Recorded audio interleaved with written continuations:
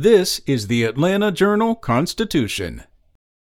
It's Tuesday, January 10th. The Fulton County Special Grand Jury that has spent the last 8 months examining potential criminal interference in Georgia's 2020 presidential election has completed its work and is being dissolved.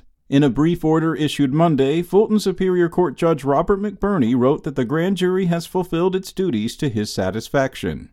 In addition, a majority of Superior Court judges who have reviewed the special grand jury's final report agree, his order stated. McBurney also scheduled a hearing on January 24th, during which parties will argue whether the grand jury's report should be made public. Jurors recommended that their report be published. By a majority vote, its 20 judges approved DA Fani Willis's request for help in her criminal investigation into whether former President Donald Trump and his allies illegally meddled in Georgia's last presidential election. In other news, solar panel manufacturer Qcells is expected to announce an expansion in Dalton, plus a massive new plant northwest of Atlanta, and what could be the largest clean energy manufacturing investment in U.S. history. While the exact amount of the company's investment was not yet known, Qcells plans to build a new solar factory in Bartow County and develop a second facility near its existing Dalton plant.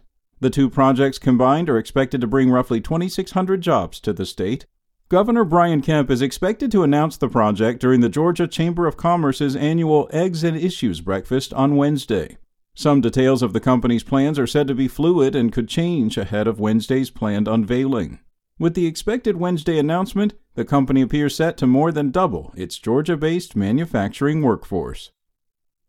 And Georgia lawmakers elected a new Speaker of the House and a Leader of the Senate on the first day of the state's annual legislative session Monday, without the kind of fights recently seen in Washington. Republican State Representative John Burns took office as Georgia's 75th Speaker of the House without a single dissenting vote from either his own party or Democrats. A contrast with the 15 rounds of voting before the election last week of Republican U.S. House Speaker Kevin McCarthy. Calls for harmony and bipartisanship marked the start of the 2023 legislative session as state representatives and senators were sworn into office and began their work. With no bills to consider or issues to debate, elected officials were left to celebrate a new era and finish work within a couple of hours, leaving plenty of time before the University of Georgia competed in the National College Football Championship. In a sign of early cooperation, the House and Senate agreed on a schedule for the entire legislative session for the first time in recent memory, avoiding prolonged debates over preferred days off. Both chambers voted for this year's 40 days of business to conclude March 29th, in time for legislators to attend the Masters Golf Tournament in Augusta and giving them days off almost every Friday. Spoken Layer.